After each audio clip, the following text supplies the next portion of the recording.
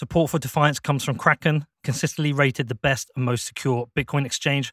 Kraken puts the power in your hands to buy and sell Bitcoin. With 24/7, 365 world-class customer service, you can trust Kraken to support you, whoever you are, wherever you are. Available at kraken.com or via the mobile app, which is available on the Apple and Android app stores. Just search for Kraken Pro, which is KrakenPro.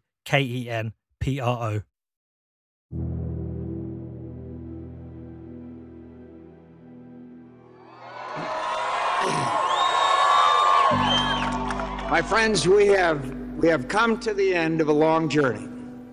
The American people have spoken, and they have spoken clearly. 12 years ago, at the Biltmore Hotel in Phoenix, Arizona, just before 11 p.m, John McCain stepped on stage in front of a crowd of his Republican base to concede the 2008 presidential election to Barack Obama. A little while ago, I had the honor of calling Senator Barack Obama to congratulate him. Upon saying Obama's name, loud boos could be heard. McCain's response was to raise his palms to the crowd and reject the negative chorus being directed at the new president. As he continued to explain that he had called Obama to congratulate him on becoming the next president, the boos rang out again, and again he raised his hand to quell them. In a contest as long and difficult as this campaign has been, his success alone commands my respect for his ability and perseverance. McCain went on to explain to the crowd why he thought Obama had won the election, how he had inspired so many Americans, and why he had commanded his respect. As the cameras panned across those in attendance, it showed his supporters were now listening intently. McCain had calmed the crowd. This is an historic election, and I recognize the special significance it has for African Americans. With America's troubled racial history, McCain acknowledged the huge historical significance of America electing its first black president, and accepted it was of greater importance to the country than his own political ambitions. America today is a world away from the cruel and prideful bigotry of that time. There is no better evidence of this than the election of an African American to the presidency of the United States. The camera again panned away from McCain to show a boy asleep on his dad's shoulder, and the chorus of boos had been replaced by claps and cheers. In less than 2.5 minutes, he had changed the emotion of the crowd from disdain to respect for his rival, and pride in what it meant for the nation.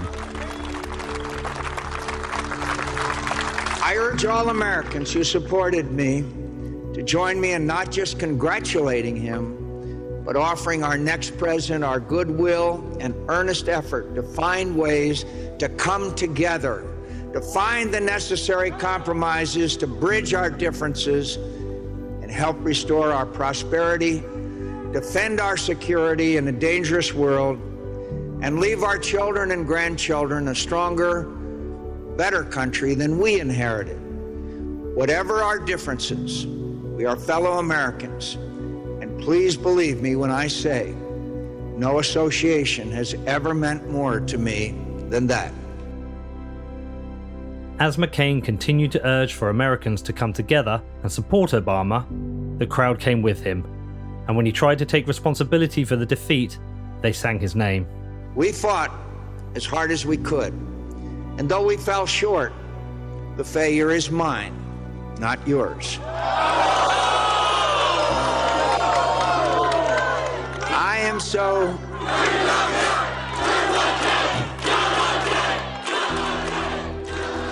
After thanking his family and running mate, he rallied his supporters one last time behind the new president.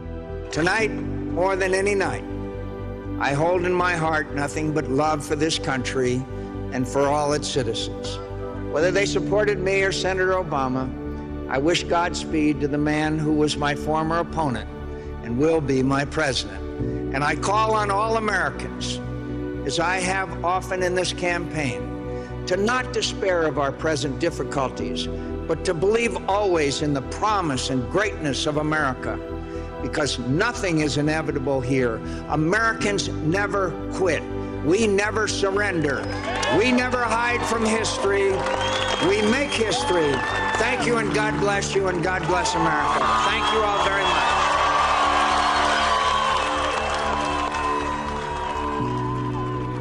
My name is Peter McCormack, and this is Follow the Leader, Part 2 of Chaos, a podcast series for Defiance.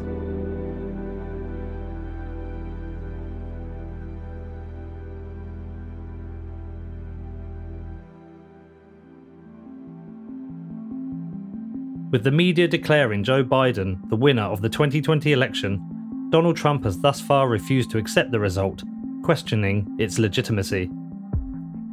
As Democrat voters celebrate, some Republican voters believe the election has been stolen, and social media is awash with accusations and arguments regarding fraud.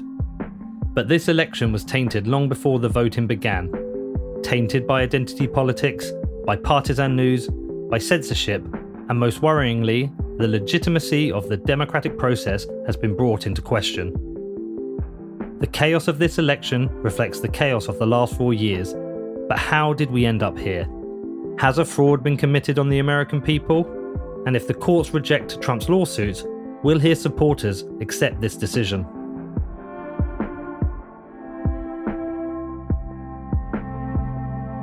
Trump's rise in the world of politics came as McCain's was coming to an end, and their style of leadership could not have been more contrasting. A few years after McCain's failed presidential bid, Trump started to publicly promote the birther movement, a collection of various groups who questioned Barack Obama's citizenship. It was something McCain was asked about directly at a campaign rally. I got to ask you a question. I do not I can't trust Obama. I have read about him, and he's an Arab. He is not. No, ma'am. He's a decent family man, citizen that I just happen to have disagreements with on fundamental issues, and that's what this campaign is all about. He's not. Thank you. While the birther controversy was deemed undignified to McCain, for Trump it was an opportunity to galvanize support. And in 2011, when Trump was considering a run for the presidency, he used it at his maiden speech at the Conservative Political Action Conference. Our current president came out of nowhere. In fact, I'll go a step further. The people that went to school with him, they don't even know, they never saw him. They don't know who he is. Crazy. Trump understood that this issue could galvanize a large group of Republican supporters, and he could use it to gain a powerful foothold in the Republican Party. His support continued to grow, and in one of the polls, he had 26% of the vote, nearly double that of the next candidate. But he wanted to up the pressure on Obama, so he put the birther movement at the center of his campaign when he was interviewed by Anderson Cooper on CNN. I've been told very recently, Anderson, that the birth certificate is missing. I've been told that it's not there and it doesn't exist. And if that's the case, who told you that? That's a big problem. I just heard that 2 days ago from somebody. From your investigators? Or I don't want to say who, but I've been told that the birth certificate is not there, it's missing. While Anderson pushed him on his sources and told him that CNN's own investigation found no evidence for his claims, Trump responded in a fashion that would become typical of his upcoming political career, doubling down, refuting any uncertainty, but providing no evidence. The following day, the White House responded, providing copies of the long-form birth certificate to reporters and posted it online, and a visibly frustrated President Obama gave a White House press conference to kill the conspiracy. We do not have time for this kind of silliness. We got better stuff to do. I've got better stuff to do. We got big problems to solve, and I'm confident we can solve them, but we're going to have to focus on them, not on this. Over the next 4 years, Trump continued to promote the birther movement to keep himself in the media spotlight, but to date, he has not provided any update on the investigations he conducted. Then, in July 2015, he formally entered the presidential race. Now, the summer is a particularly difficult time for news media, given it has a slower news cycle, but the Trump campaign gave up plenty of entertainment that brought the viewers in. But while left-wing channels mocked his chances of winning, focusing on his outrageous claims, They missed that his support was growing with voters sick of the incumbent political elite. He received unprecedented media attention, and with ratings driving revenue, Trump was a cash cow for the major stations. Whilst there was critical press coverage of Trump, for the first half of the Republican primary campaign, his press attention was more positive than his rivals. And whilst the media had framed his character failings, noting that he was bigoted, insulting, unprepared, and narcissistic, this was alongside commentary that he was also strong and decisive. But once all of his rivals had withdrawn, giving Trump the presumptive nomination as the Republican candidate, there was an increase in negative media coverage and scrutiny of his candidacy, including his America First foreign policy proposal, his tax affairs, and his views on women and minorities. Journalists now framed their assessment of Trump through the lens of him as a potential president rather than a jockeying candidate. But a strange thing occurred. This did not damage Trump's popularity. He had solidified a loyal base of supporters who were unswayed by the media attacks, something he predicted. They say, I have the most loyal people. Did you ever see that? Where I could stand in the middle of Fifth Avenue and shoot somebody and I wouldn't lose any voters, okay? It's like incredible. And against all odds, Trump went on to become the 45th president of the United States. It is my high honor and distinct privilege to introduce to you the President-elect of the United States of America, Donald Trump.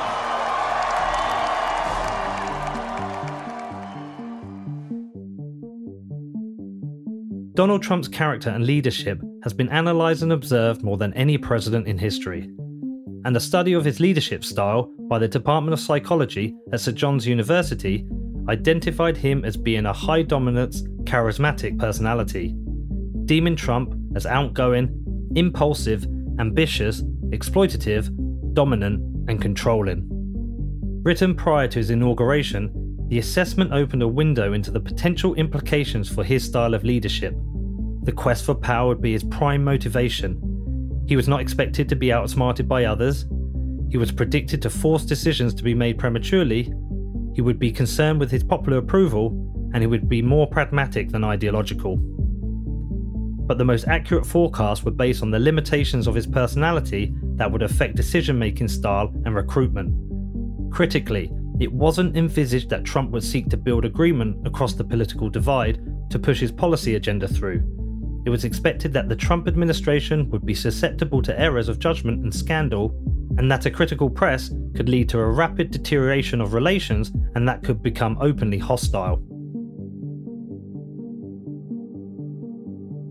The assessment stated that the Trump presidency personified a perilous combination of sparse political experience and the potential for a level of impulsiveness and hubris rarely, possibly never before, seen in occupants of the Oval Office.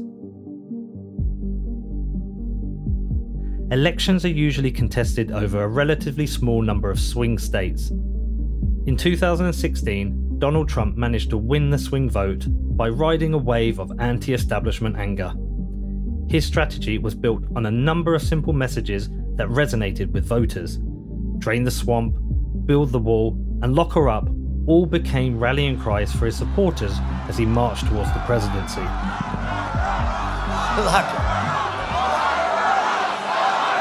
Lock them all up. And you're right about the swamp. Say it again.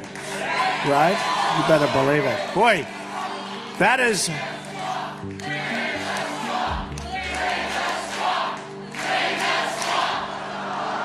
Build that wall. Build that wall. Build that wall. Build that wall.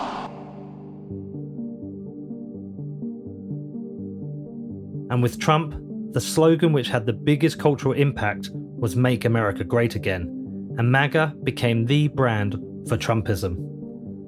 Together, we will make America strong again. We will make America wealthy again. We will make America proud again. We will make America safe again. And yes, together, we will make America great again.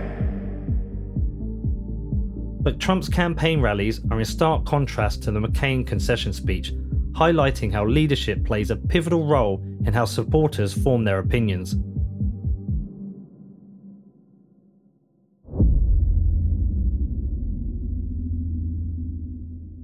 I think I was very unfairly treated.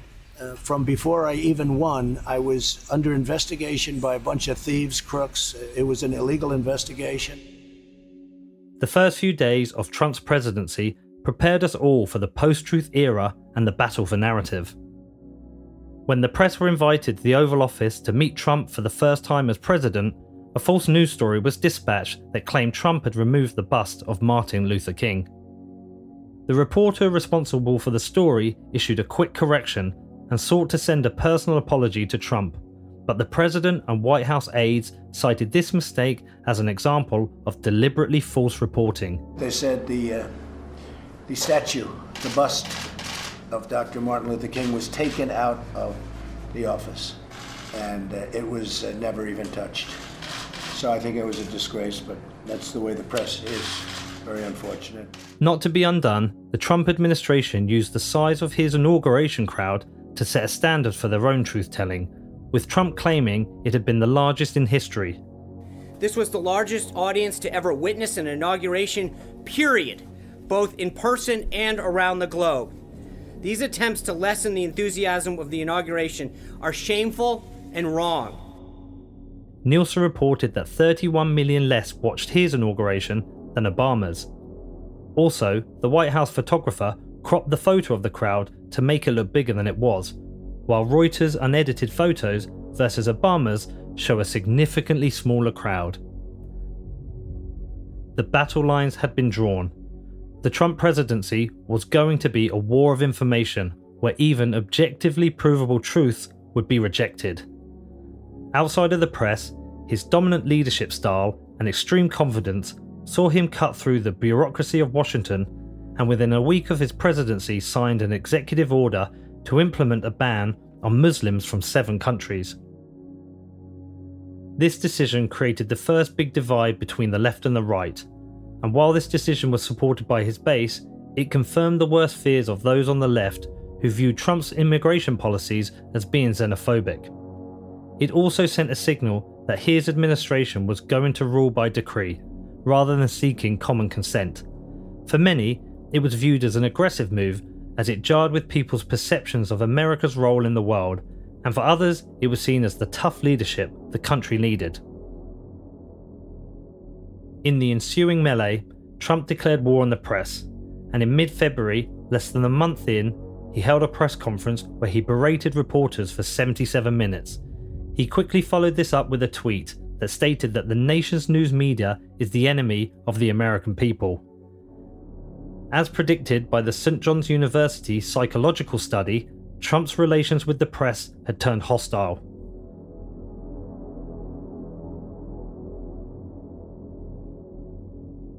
Apart from Fox News, who provided support for the new president, the media found themselves focusing efforts on attacking Trump at every opportunity.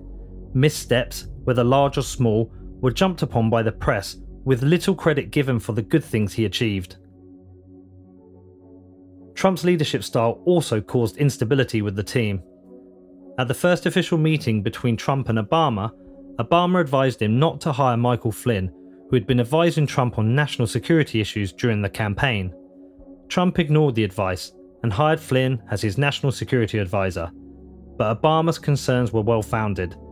Mike Flynn is a fine person, and I asked for his resignation. He respectfully gave it. Flynn was fired from the role within a month for lying about his contacts with senior Russian intelligence officials.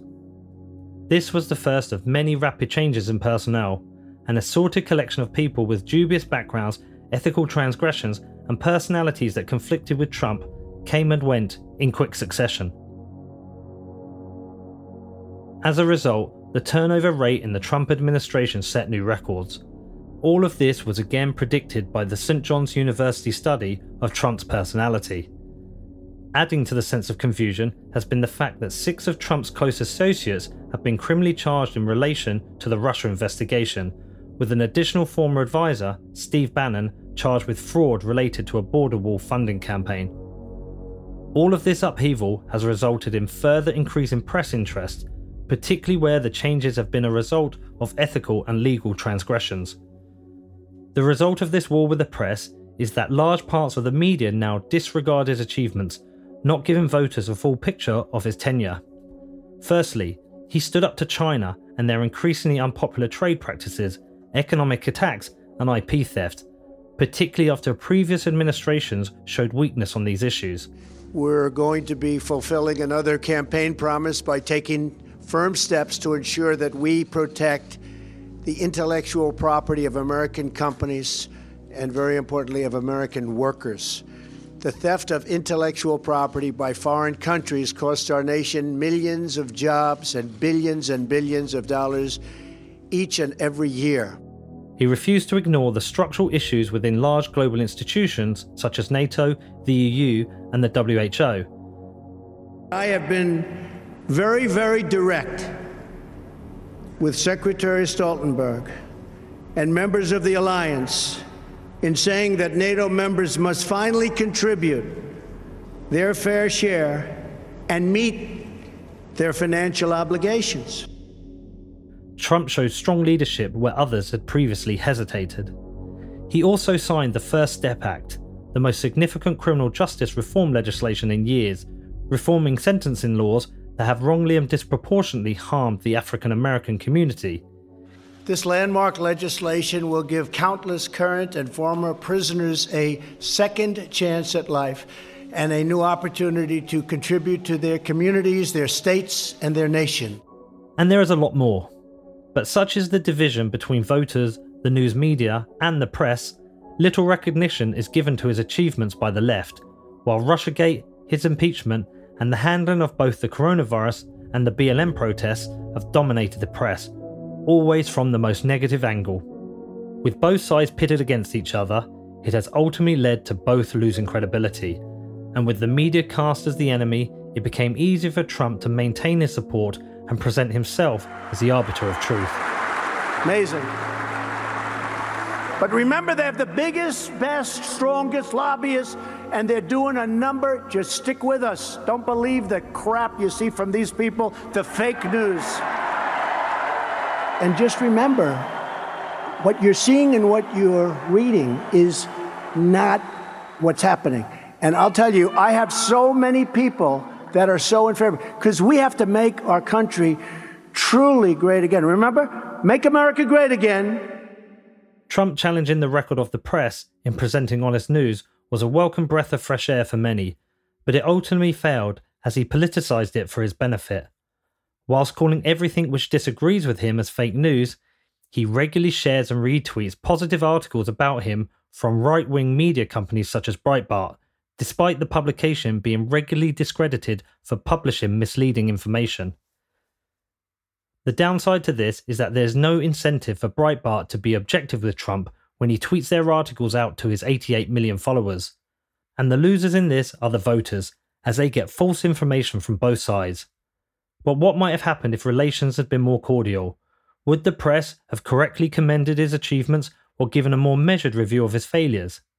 Would this have allowed for a more objective view of Trump's presidency and given voters a clearer picture? Instead, we got a culture war, exemplified by Charlottesville, where the press twisted Trump's words into racist rhetoric. If Charlottesville had happened under Biden, and he had said, you also had people that were very fine people on both sides. Would the left have accused him of racism or seen it as a message of unity? But the left-wing press accused Trump of validating white supremacists, ignoring the press conference where he said, racism is evil, and those who cause violence in its name are criminals and thugs, including the KKK, neo-Nazis, white supremacists, and other hate groups that are repugnant to everything we hold dear as Americans.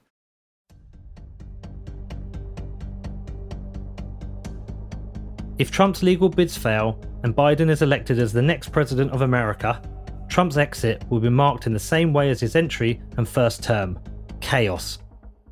But why has it been such a chaotic 4 years? Those on the right will claim things such as Trump exposed the corruption of the elite and there is a deep state agenda to remove him. while those on the left will claim that Trump is a pathological liar who has attacked the institutions of democracy, damaged international relations, and focused on personal gain. But what about those sat in the middle, ardently trying to understand both sides of the debate? Any show of empathy for Trump is met with disdain from those on the left due to his character flaws, and any deep criticism of Trump is met harshly by his supporters as being pro-socialism and giving America away to China. But isn't a more objective autopsy required? If Trump resonated with voters in 2016, should we not attempt to understand why? And while he lost this election, over 70 million voted for him to remain. Why is this? If their opinions and voice are silenced again, will this not just continue the same cycle of division? An objective review of the Trump era will identify the strengths and weaknesses of democracy and its institutions, the role of the free press, and social media. And perhaps from here we can avoid debating complex issues as binary choices. So climate change isn't the end of the planet or communism, abortion isn't taking away women's rights or murdering babies, and Donald Trump isn't either a hero or Satan.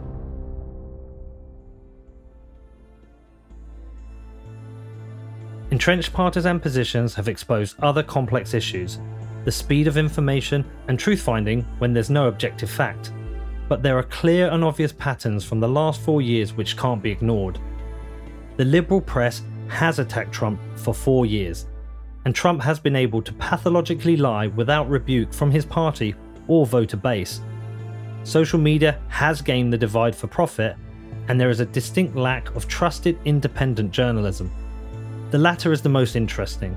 It is known that lies and conspiracies spread faster than truthful, honest reporting, and a new wave of media is exploiting this. 4chan, 8chan, Twitter and Reddit have become a hotbed of conspiracy theories, such that conspiracy itself can become fact in the public eye.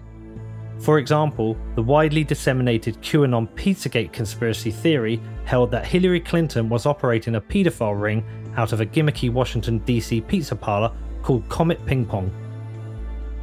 Trump himself has repeatedly retweeted QAnon affiliated accounts, as have others in the Republican Party. And when our political leaders make baseless accusations against each other, how does anyone know what to believe anymore? The hate and distrust peaked at this year's first presidential debate, which descended into name-calling, with both sides struggling with the truth. You were a senator, and you're by the way, worst you were president America has ever had. Hey, Come Joe, on. let me just tell you, Joe. I've done more in 47 months. I've done more than you've done in 47 years, Joe. Did you use the word smart? You graduated either the lowest or almost the lowest in your class. Don't ever use the word smart with me. I'm not going to answer the question. Why would you answer that because question? the question is, the question Supreme Court is, Justice, the radical question, left. Will you shut up, man? Listen, who is on your list, Joe? Who's is on your so list? Right, gentlemen, I think this is so unprecedented. The atmosphere following the debate was one of dejection, yet it was an opportunity to reflect. How was America going into an election with two such poor candidates with so much division? And the stage was set for a chaotic election, with many feeling that it would not be decided on the night, but in the courts. And yet, after all of this, it might have come down to the method of voting which swung the election. With coronavirus, mail-in votes have been used more than in any previous election, but again, this became another binary issue. Either they are open to fraud or a trusted way for people to vote while the pandemic continues. But is the truth that mail-in votes represented a strategic opportunity to win an election with far greater influence than any candidate or their policy? Did the Biden team recognise that mail-in votes reduce friction and therefore push them to their base, knowing this would lead to a higher election turnout? And did the Trump campaign recognise the same and therefore taint them in preparation for possible defeat? This is going to be a fraud like you've never seen. When the entire framework of trust is broken, everything is a fight.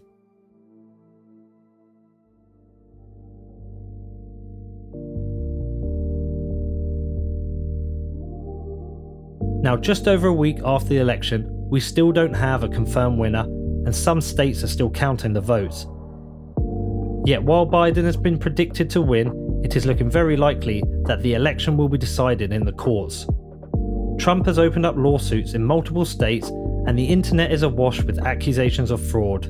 But even navigating these accusations is challenging. Many on the right believe the election is a fraud and will share any allegation as truth, while many on the left are debunking these allegations, yet opinions are not changing. Even if Trump was to concede now, would his base even accept it? Trump gave a voice to those who have been left behind, and he rallied support by addressing issues which previous administrations had ignored. He has established a cult status, but this has created a them and us feeling, pitting sides against each other, so much so that personal relationships have broken down. But ultimately, what does the future hold? People have to decide the type of politics they want, because there are certain truths we must accept. News will not change because the economics support partisan opinion. Also, social media will not change, and the platform owners are fighting complex challenges regarding free speech. The one thing that can change is how leaders handle themselves. Do we want Trump v Biden style division, hate, and identity politics? Or do we want McCain versus Obama, where competitors battle hard but ultimately show a high level of respect? If Biden wins and Trump leaves the White House, how will history remember his 4 years? And how will Biden bridge the huge divide with voters? In elections, you vote for a leader, and their leadership is crucial. Trump was decisive, but also divisive. Can you have one without the other? And could it be the things which earned him the presidency also lost him it? Could the brash and confident tone which galvanised support in 2016 galvanise the opposition in 2020? Or did this all come down to a method of voting which only came to prominence because of the coronavirus? Both parties must decide what they want next. For the GOP, is it more Trump or someone who can bridge the divide? The left must consider how their next term works too. Despite the loss, there have been no riots from the Republican base. If Trump would have won, can we be so confident there would not have been riots from the left? In cities across America, businesses were boarding up their windows out of fear. The left should avoid the temptation of demonising the right and spend more time understanding their position. However much people hate Trump, he resonated with certain people, and why should be considered. But the flaws in the political process are in plain sight for all to see. But are voters willing to drop their partisan opinions and look for a better way to work together? Because politicians have created false choices on the most important issues of the day and created false narratives about what the other side believes, creating a them v us. This has, in turn, created a false battle, and this false battle is magnified and exploited by the profit structures of news and social media. If we want a better future, then how does this change? How do we create a true and actionable narrative for the common ground? This show was written and narrated by myself, Peter McCormack, with additional production and sound design by Danny Knowles. Support for Defiance comes from Kraken, the safest and best place to buy and sell Bitcoin, available at kraken.com, or you can download the app from the Apple or Google app stores. I am Peter McCormack. Head over to defiance.news where you can download previous shows and watch our films. Also, if you want to learn more about Bitcoin, please head over to our sister podcast, What Bitcoin Did.